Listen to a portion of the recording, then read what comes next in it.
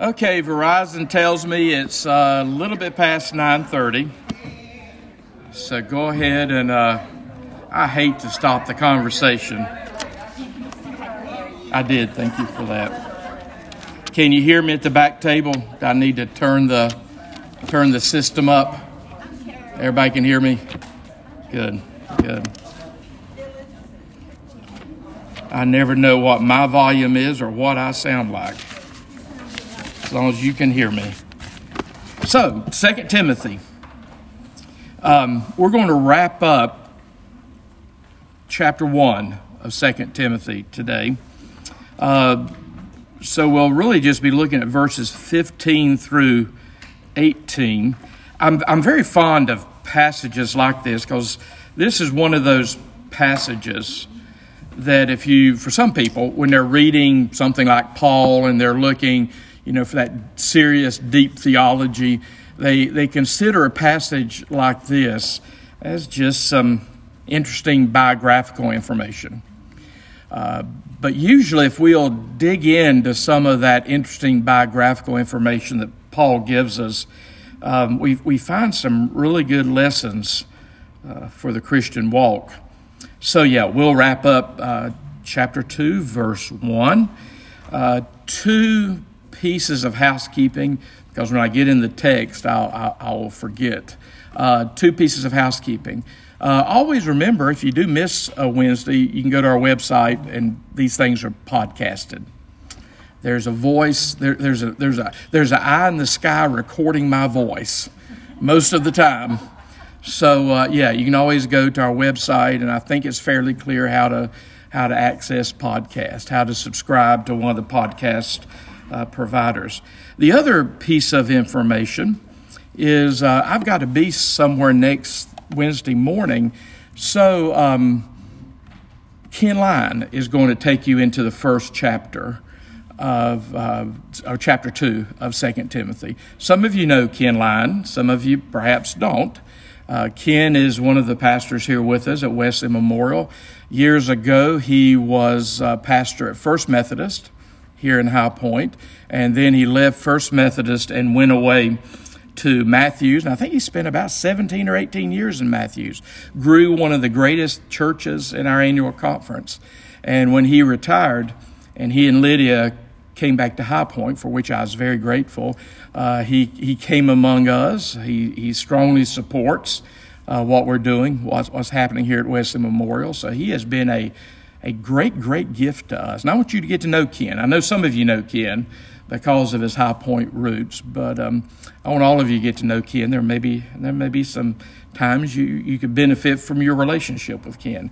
So next week you'll be plowing into chapter 2 of 2 Timothy. So there's my commercials. Look at verse 15 of chapter 1. Let me read through this short passage, and then we'll go back and dig deeper in it. Paul says, again to Timothy, "You are aware that all who are in Asia turned away from me, among whom are Phygellus and Hermogenes. May the Lord grant mercy to the household of Onesiphorus, for he often refreshed me and was not ashamed of my chains. But when he arrived in Rome, he searched for me earnestly and found me. May the Lord grant him mercy from the Lord on that day. And you will know," he says to Timothy, "you will know all the service he rendered at Ephesus." So I find this to be a very interesting text. And again, some people would read this and just fly on by it, and would put this right up there next to genealogies as far as interest in the Bible. But there's some wonderful, wonderful information here. Again, in case you're new among us, Paul is in prison. He's in prison in Rome. I think it's not the imprisonment that you see at the end of the book of Acts, because that was a very moderate, congenial imprisonment at the end of the book of Acts. So I hold with the traditional church that Paul had to get released from that imprisonment, and he made a fourth missionary journey. And that's how we fit 1st, 2nd Timothy, and Titus into Paul's chronology. And then he gets arrested again in Rome. The tradition of the church, he was arrested during the reign of Nero. He was arrested soon after the fire that burned Rome around the year 64, around the year 64, so you're talking 30-some years after Jesus. There was a fire that burned Rome. Some of you may remember the old movie Quo Vadis. Great movie, by the way. Came from the 50s when Hollywood is making all those biblical movies. In Quo Vadis, you see Peter Ustinov being, pretty sure it's Peter Ustinov, being Emperor Nero, and he is fiddling or playing the lyre or something while Rome is burning.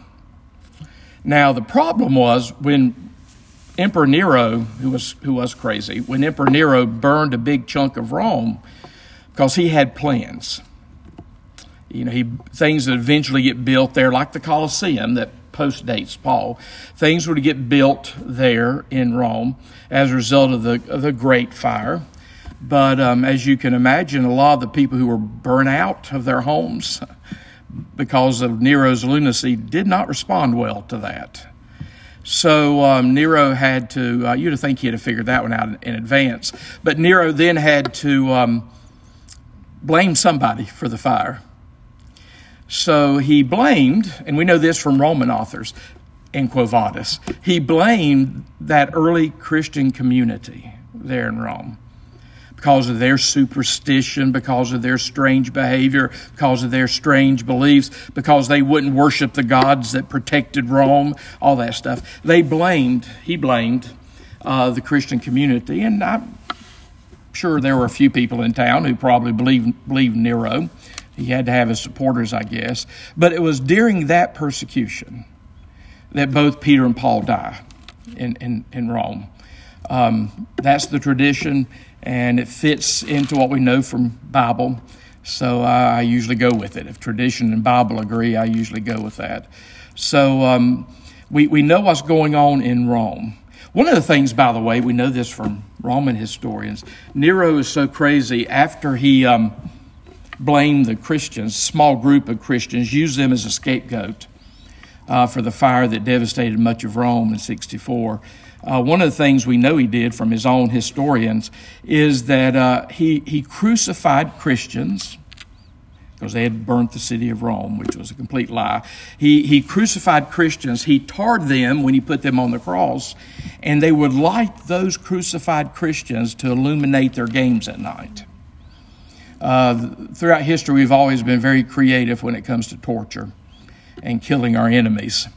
But of course, Nero chose the crucifixion thing because, we were worshiping a crucified God, and they were making fun of us. Anyway, Nero did a bunch of that stuff after he burned a chunk of Rome, and then he had to find a scapegoat, and it became the Christian community. So Paul is arrested during this time, as is Peter. By the way, I don't get any royalties from the movie Quo Vadis, but if you've seen the movie Quo Vadis, do you know what Quo Vadis means in Latin? What happens, it goes to an early Christian story that when the persecution hit Rome and Peter and Paul were both present, the early Christian community said to Peter and Paul, y'all need to get out. We depend on you. You're leading our early Christian movement, so go away while this crazy man Nero does what he's doing here in Rome. And Quo Vadis, the legend Quo Vadis in the movie, Peter is on his way out of the city. And as he's on his way out of the city on the Appian Way, you can still do the Appian Way today. As he's on his way out of the city on the Appian Way, he meets Jesus walking into Rome. And Jesus says, of course, first century Rome, so Jesus is speaking Latin. Jesus says to Peter, Quo Vadis, which is Latin for where are you going? And because Peter was leaving town when the persecution broke. And at that point, Peter, and of course, Jesus is going into town to be with his people as they suffer. So when Jesus meets Peter going the opposite direction, Jesus says, Quo vadis, Peter? And that's when Peter turns around and goes back into the city. But both Peter and Paul were killed during that persecution. That's why, by the way, Peter was killed on what we think to be the site of the Vatican. That's why he's buried underneath there. And there's some evidence there is a first century Galilean buried underneath St. Peter's. Paul, if you go to Rome, there's a church outside the wall. Interestingly enough, it's called St. Paul outside the wall. You can go to that church, and that marks the spot where traditionally Paul was killed. Peter was crucified probably as a Galilean. Of course, Paul, when he dies, y'all know how Paul was martyred, how he was killed? He was beheaded because he was a Roman citizen. And that was the humane way to kill. So Roman citizens did not have to worry about like crucifixion or major torturous deaths like non-Roman citizens, like a Peter or an Andrew would have. So beheading is by the way, the French figured that out. The guillotine is merciful. It happens fast.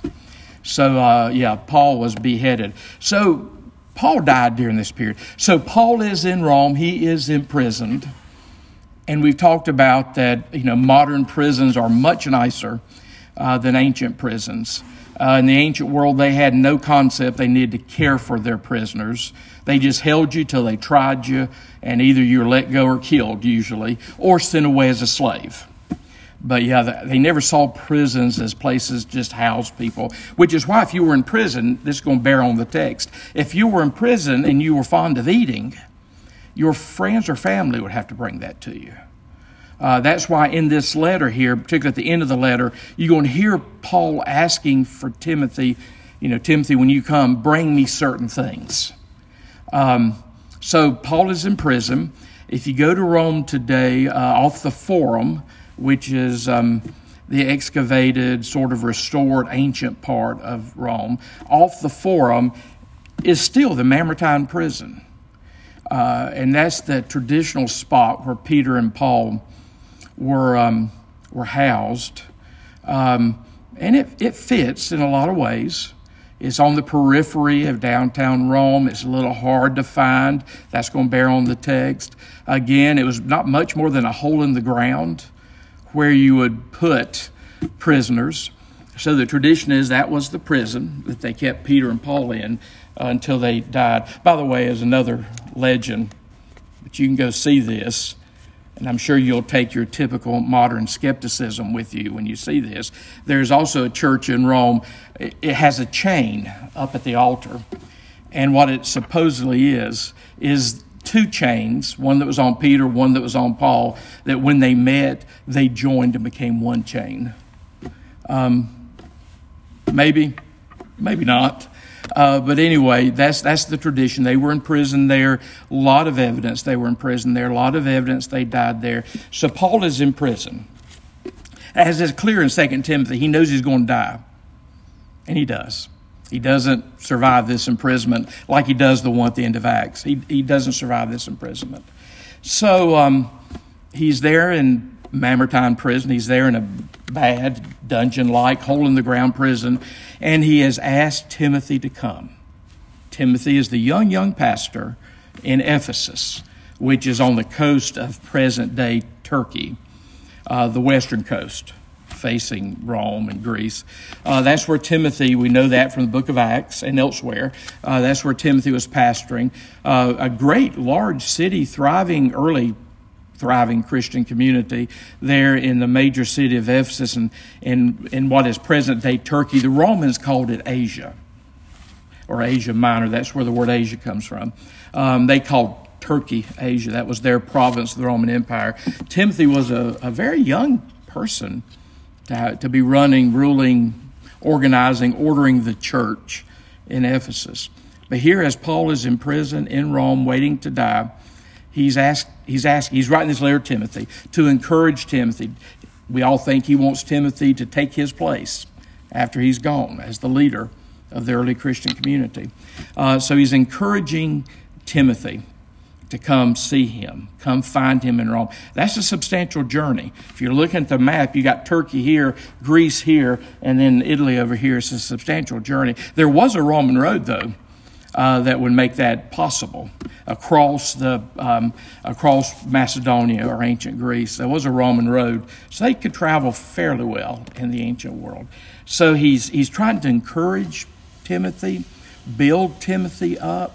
And notice throughout the letter all the ways, some obvious, some not so obvious, that Paul is trying to build Timothy up and invite Timothy there. He does that right here in this text where he mentions these other people. He's already said, if your kind of mind goes back through first chapter, saying it to Timothy, he's already said, use your grandmother Lois, use your mother Eunice as examples, Timothy. The faith dwelt in them, use them. He's already made clear to Timothy, Paul is saying, use me, Timothy, as an example. Well, now he's going to name another great example. And sadly, I'm not sure everybody knows Eunice and Lois. They should. But sadly, this next example is almost lost to Christian tradition, unless you're Greek Orthodox. Onesiphorus. So you're going to be introduced to Onesiphorus here. And I will commend to you, Onesiphorus needs to be somebody well known. Onesiphorus can encourage us. I usually say Onesiphorus. If you want to say Onesiphorus or whatever, Onesiphorus is usually what I hear. I don't run across any ancient Greeks who correct my pronunciation. But Onesiphorus is someone that we should know. And even though you may not know how much you're learning from Onesiphorus, you learn a lot. You learn enough about Onesiphorus here to let him be one of your examples. So go back to the text. You are aware. He's privileging Timothy here in verse 15. You are aware, Timothy. You know what I'm getting ready to tell you, Timothy. You are aware that all here is probably what we call a Semitic exaggeration, because obviously he says, you're aware that all who are in Asia. Well, it's not all who are in Asia, because there's millions of people in Asia, the vast majority who didn't even know who Paul was. But evidently Paul is saying about everybody that knew me in Asia, Asia Minor, Ephesus, present-day Turkey. Almost everybody that knew me, or almost everybody that I led to Christ, you are aware that all who are in Asia turned away from me. So let that sink in a little bit. Try to plug in to Paul's feelings right here, Paul's emotions right here. By the way, I read an article just this last week, again, another article, about how loneliness is epidemic in our culture for a lot of reasons. As a culture, we are one of the most lonely cultures ever created. All of our families not around us. We're not all living on the homestead. We don't have 3 generations under one roof. The list goes on and on and on. But there's a lot of reasons. But yeah, it's been noticed by a lot that our generation is one of the lonelier generations. I don't know if everybody says it has something to do with it. About a decade ago was the first time in American history that the majority of adults were single, and they still are single, because of different reasons, married or never married or divorced, whatever.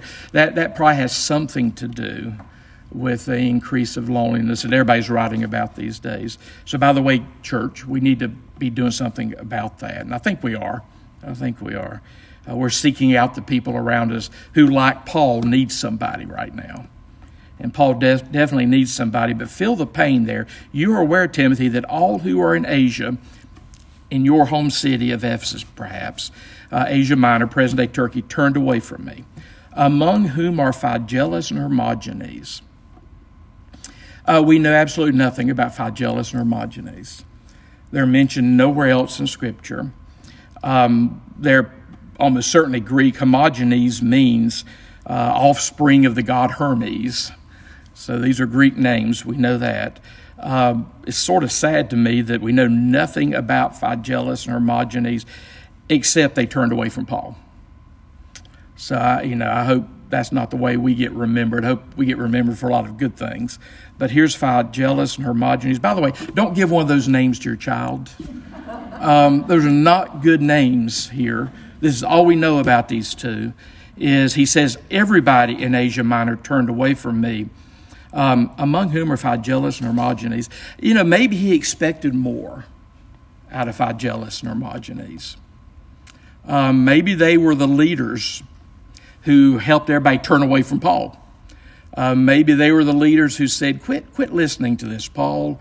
He's not even in Asia Minor anymore. He's way over there in Rome. He's been imprisoned. He's a criminal of the state.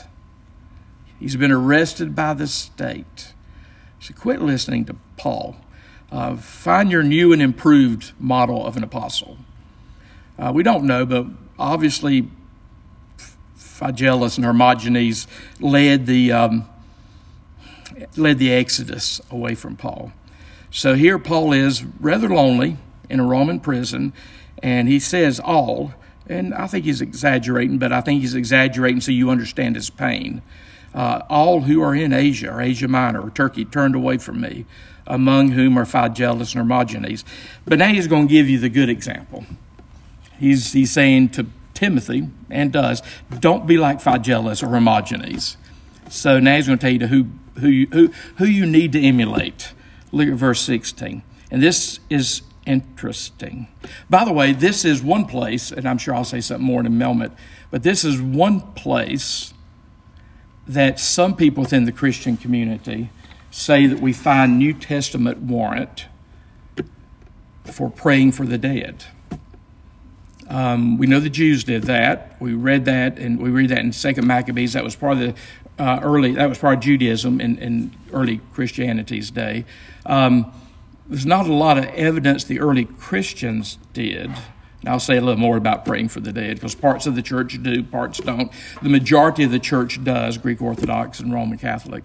But when they look for scriptural warrant, New Testament warrant for praying for the dead, this text I'm getting ready to put in front of you is where they find it, they think.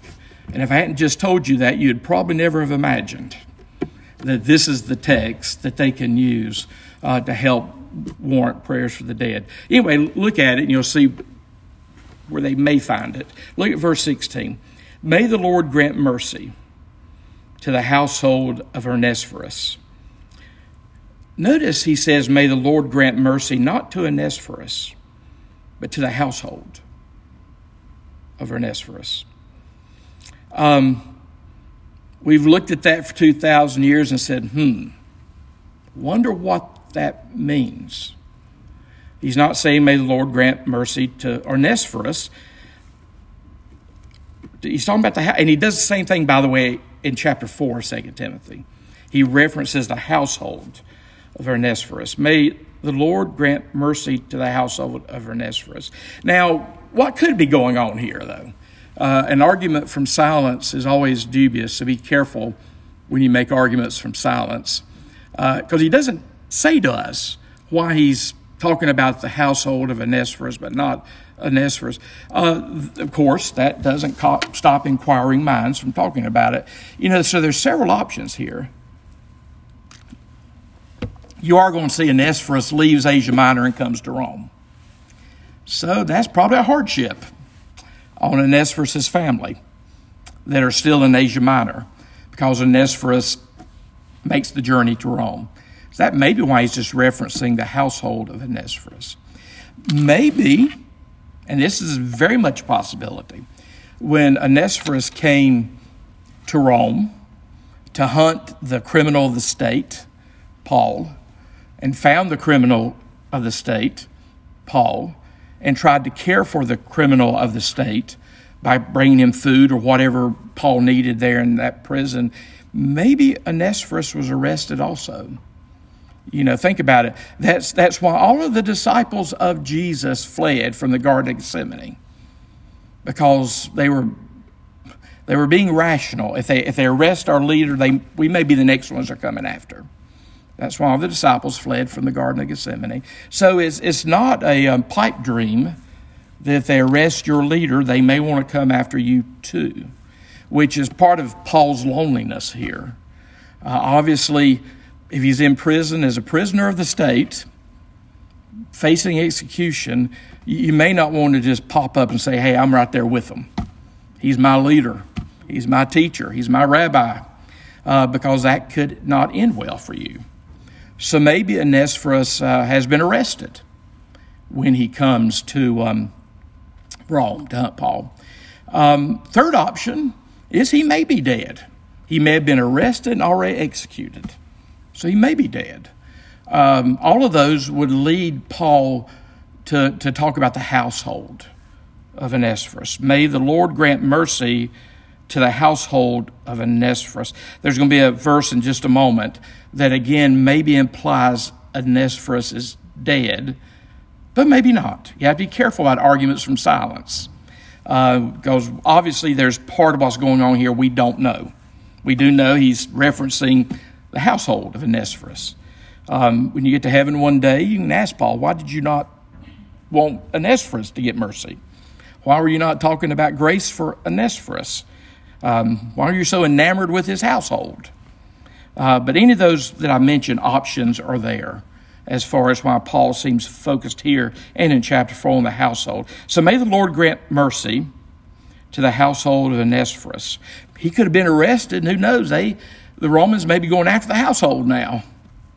May the Lord grant mercy to the household of Onesiphorus, for he, oh, by the way, the word Onesiphorus in Greek means something like the profit bringer or the one who does me good. And evidently Onesiphorus lives up to his name, because look what Paul says. May the Lord grant mercy to the household of Onesiphorus, for he often refreshed me. He often refreshed me.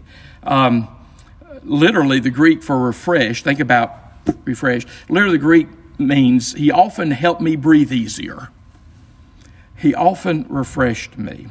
So evidently he did it while Paul was in prison in Rome, but that wasn't the only time he did it. So Onesiphorus often refreshed me and was not ashamed of my chains. That is the third time thus far in 2 Timothy. Paul has talked about not being ashamed, because part of what he's trying to do to Timothy is say, Timothy, don't be ashamed of my chains. Don't be ashamed of me. Don't be timid, Timothy. I want you to step up and take care of the task. So this is the third reference to not being ashamed, particularly not being ashamed of Paul's situation right now. So Onesiphorus, who often refreshed Paul, was not ashamed of his chains, which, by the way, just means not ashamed of his imprisonment. He went and tried to find Paul, found Paul there in prison in Rome. But when he arrived in Rome, he searched for me earnestly or diligently, and he found me. Well, again, we say, why did he have to search diligently? Why did he have to search earnestly to find him? Several reasons, perhaps. And again, you got to be a little careful with arguments from silence when you try to fill in the silence. But it's kind of fun, and we've been doing it for a couple thousand years. Why did you have to search diligently? Well, I've already told you the city has been burned to a large extent, remember? So the city is in a little bit of chaos and confusion. A substantial, not all of it, but a substantial part of Rome was burned because of Nero's lunacy. So maybe, it's a little chaotic there in Rome following the Great Fire. Maybe Onesiphorus had just never been there before. This might be Onesiphorus' first time going to Rome. Or the prison's hard to find, which even to this day the prison's hard to find. I think I told you last week, if you do go to Rome and your tour guide takes you to the Roman Forum and you're looking at all those wonderful sights in the Roman Forum, tell your tour guide you want to see the Mamertine prison. And your tour guide may say, why? And you say, well, I happen to be a Christian, and this Paul Peter stuff means a lot to me. I know Caesar means a lot to you, but Paul Peter stuff means a lot to me. It is on the periphery. It is, you have to go through a building, because it was and is literally a hole in the ground. But you still can go there. So it just may not be easy to find. So for whatever reason, Onesiphorus' household seems to be the object of Paul's concern at this point. And he's mentioning that Onesiphorus did come to him and searched till he found him. Before I get to the interesting verse 18, let me just say this. I think, and this is something I've said dozens of times over the course of my 30-some years of ministry, I don't think we value enough the ministry of encouragement in the body of Christ. One of my heroes in the book of Acts is Barnabas. I've actually formed Barnabas committees in some of my churches because Barnabas was the nickname for that person in the book of Acts. That nickname Barnabas means son of encouragement. So evidently Barnabas was such an encourager, he got the nickname son of encouragement. I think we devalue or don't value highly enough the ministry of encouragement. I'm sure you're like me. There's a lot of things in life that takes away our courage. That's what it means to be discouraged. That which takes away our courage. There's a lot in life that takes away our courage. Some of the things that discourage us as individuals are only known to ourselves. There's a whole list of things that discourage me that only God, my wife, and my dog Jaxie know. Because I try not to use the pulpit to lather you with my discouragements. Because some of them may be sitting at the table beside you right now. Just kidding. What I'm saying about discouragement is for the sake of those of you that go to other churches. But all of us get discouraged. And, when God raises up those people in our lives who encourage us, that is such a valuable ministry. Whoever your Onesiphorus is, those are such valuable ministries. And that's what you see Paul doing here. He is praising this one who encouraged him to the extent of doing something about it, making the long journey from Asia Minor to Rome. Just a word of encouragement to encourage all of us to be encouragers. Sometimes we get so focused on what we're dealing with that we don't notice the people around us who need encouragement. But I think it's one of the premier ministries in the life of the church. I had a member in my Franklin church. He was in his 90s. He was sort of homebound. He was one of our home friends. And one of the things he did every day, I had a lady that did this in my Shelby church. Every day, she took the list of birthdays from the church, which not hard to get, took the list of birthdays from the church. Every day made a phone call to every one of those names. And just left, and it's not that many in those churches. It's not that many, but I know somebody in Rotary that does that, and some of you know him too. Because we put Rotary birthdays in our spokesman, he calls every birthday. And for most of us, because we're in this strange world where we don't answer our phone anymore, which is good and bad. But he usually leaves messages for everybody. And but I had a gentleman in Franklin that did that. I had a lady in my Shelby church did that. And I'll never forget my children who were middle school and high school when I was in Shelby. They came, back in those days you had a, voice message machine you had to hit and listen to and all that stuff. My kids would come on, hit that machine, and there she was wishing them happy birthday. And they were like, Dad, who is this? And I got to explain her to my kids. But, those people, including the one who does the Rotary phone calls, are doing what they can do because they're a little homebound, little shut in, and they're doing what they can do. So the little things of encouragement are important. I have a hard time ever throwing away the cards that I receive, cards and notes that I receive from people. I have a hard time throwing them away because I try to store them because I know there'll be a point I need to go back to them and look at them. So don't undervalue your ministry of encouragement. And use Onesiphorus as an example of audacious encouragement. Sending a card or a note or leaving a message is so important, but don't let that stop you from doing the even more audacious things to encourage the people in your life, like Onesiphorus did for Paul. Not in this church, but maybe in some of the churches you're aware of, there are always people that the pastor or any leader in any organization, there's always people that you never hear from them unless, what? Yeah, if they got a complaint, they know exactly where to find you. But there's people I know when they start heading my direction. And I want to say you have met your complaint quota for this year. Anyway, all of us are human. All of us benefit from encouragement. All of us remember the little acts of encouragement or the great acts of encouragement, such as what Onesiphorus is doing here.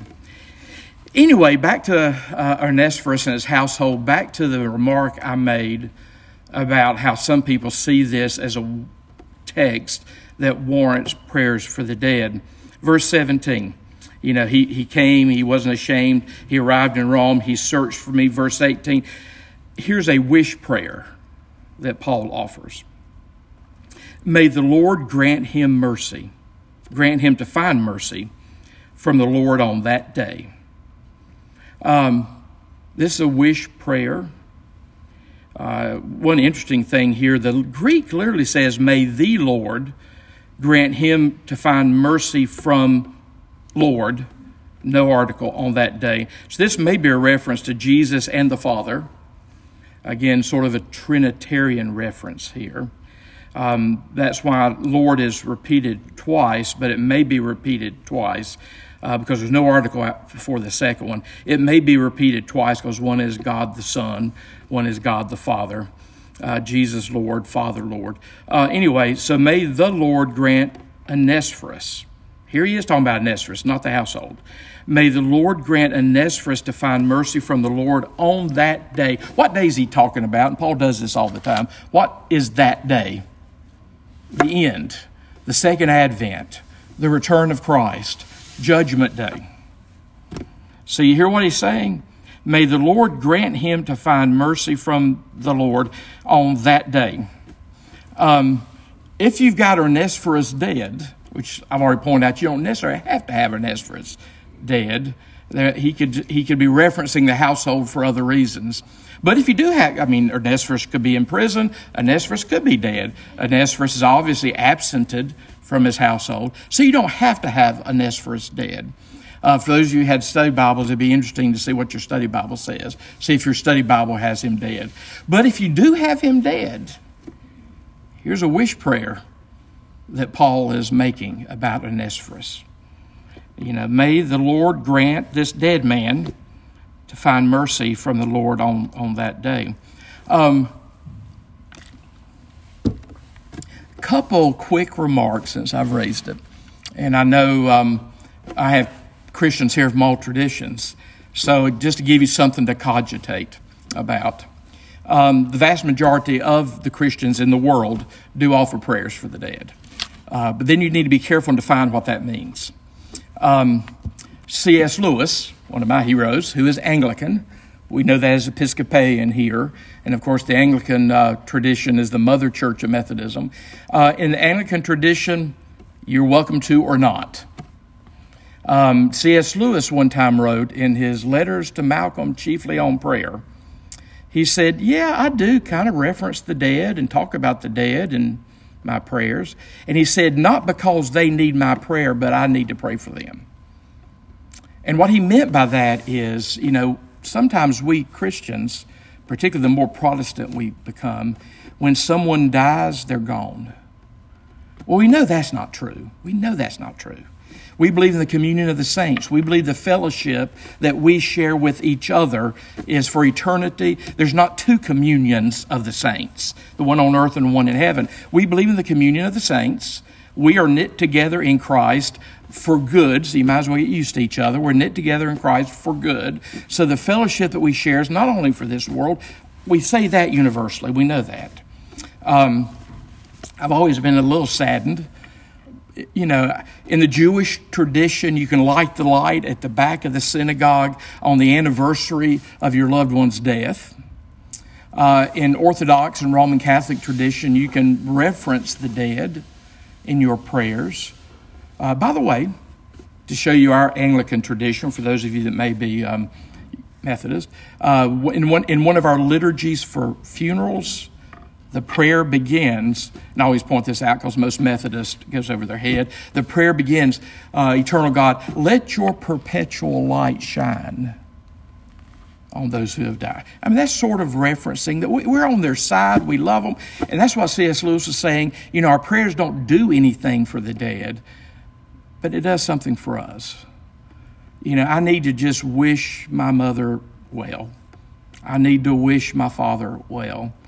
I need to wish my stillborn child Sarah well.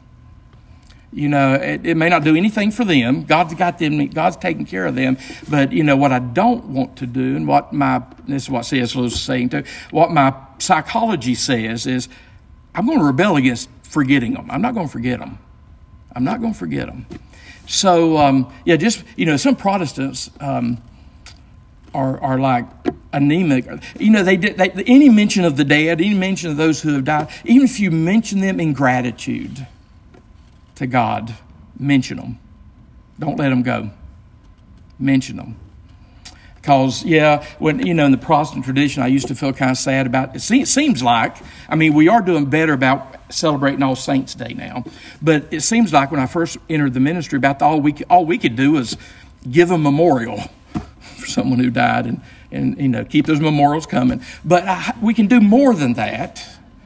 You know, because of what we believe about the communion of the saints, the eternal nature of our fellowship. And that's why, by the way, John Wesley, that good evangelical preacher, he said, and sometimes what happens in the body of Christ is Roman Catholics, Orthodox, don't pray to Mary, other than in this sense. They ask Mary to pray for them just like I'm asked Phyllis to pray for me or Ginger to pray for me. Because it goes back to, again, that theology of the communion of the saints. You know, the communion of the saints is one. The fellowship we have in Christ is one. Now, we are quick to ask living saints, Phyllis, Ginger, to pray for me. Why not ask saints on the other side to pray for you? And that's really all the church anywhere around the world's doing. And John Wesley said it wasn't a bad idea. That's why, I mean, we need everybody we can get interceding for us. You know, it's not like those of you in this room are more real than those on the other side. Now, I think here in the West, we start pretending that you here in this room on this side of eternity, you are more real than those on the other side. We know that's not Christian theology. They are more real on the other side. We're in the shadowlands here. We're the less real here. They're the more real there. So that's where that tradition kind of came into Christianity. You're not trying to undo, and this is my bias, you're not trying to undo their eternal state. Your prayers doesn't do anything for them because they don't need you that much anymore. God's got that. But don't just forget the people who have gone on ahead. You're going to be back with them one day. We believe in the communion of the saints. And if you don't know what that is, that's the Apostles' Creed, that some of us recite creeds every Sunday. One of these days for I retire, I'm going to stop a congregation right in the middle of a creed and say, do you really believe that? Do you believe in the resurrection of the body? Do you believe in the communion of the saints? Or you just believe in the communion here and now in this world? But death somehow eradicates the communion. Anyway, I don't know that this is a text that would warrant you praying for the dead, depending on what you mean by praying for the dead. But, one thing we do know as Christians is that the veil between this world and the world to come is very thin. Very thin. The old Celtic Christians used to talk about thin places. The veil in general between this world and the world to come is very thin. But there are certain thin places where it gets thinner. Hopefully Holy Communion is that for us. Hopefully when I watched my children be born, that was a thin place. When I've watched saints die and go to the other side, My wife gets to do that more than I do now. When we watch saints, we've talked about this a lot. When we've watched saints go to the other side, that feels like a thin place. So yeah, the veil between this world and the world becomes very thin. So Paul, if Onesiphorus is dead, Paul's not letting him go. Paul is still willing to say, may the Lord grant him to find mercy from the Lord on Judgment Day. And he may be alive, he may be in prison, he may be dead. And you well know, back to Timothy, you well know, Timothy, all the service he rendered at Ephesus. So evidently Timothy knows all the good stuff Onesiphorus did at Ephesus. And again, the direct reason for this letter is Paul is trying to encourage Timothy. He's saying, remember Onesiphorus. You know all the good he did in Asia Minor, which is the city of Ephesus in Asia Minor. So, an amazing text.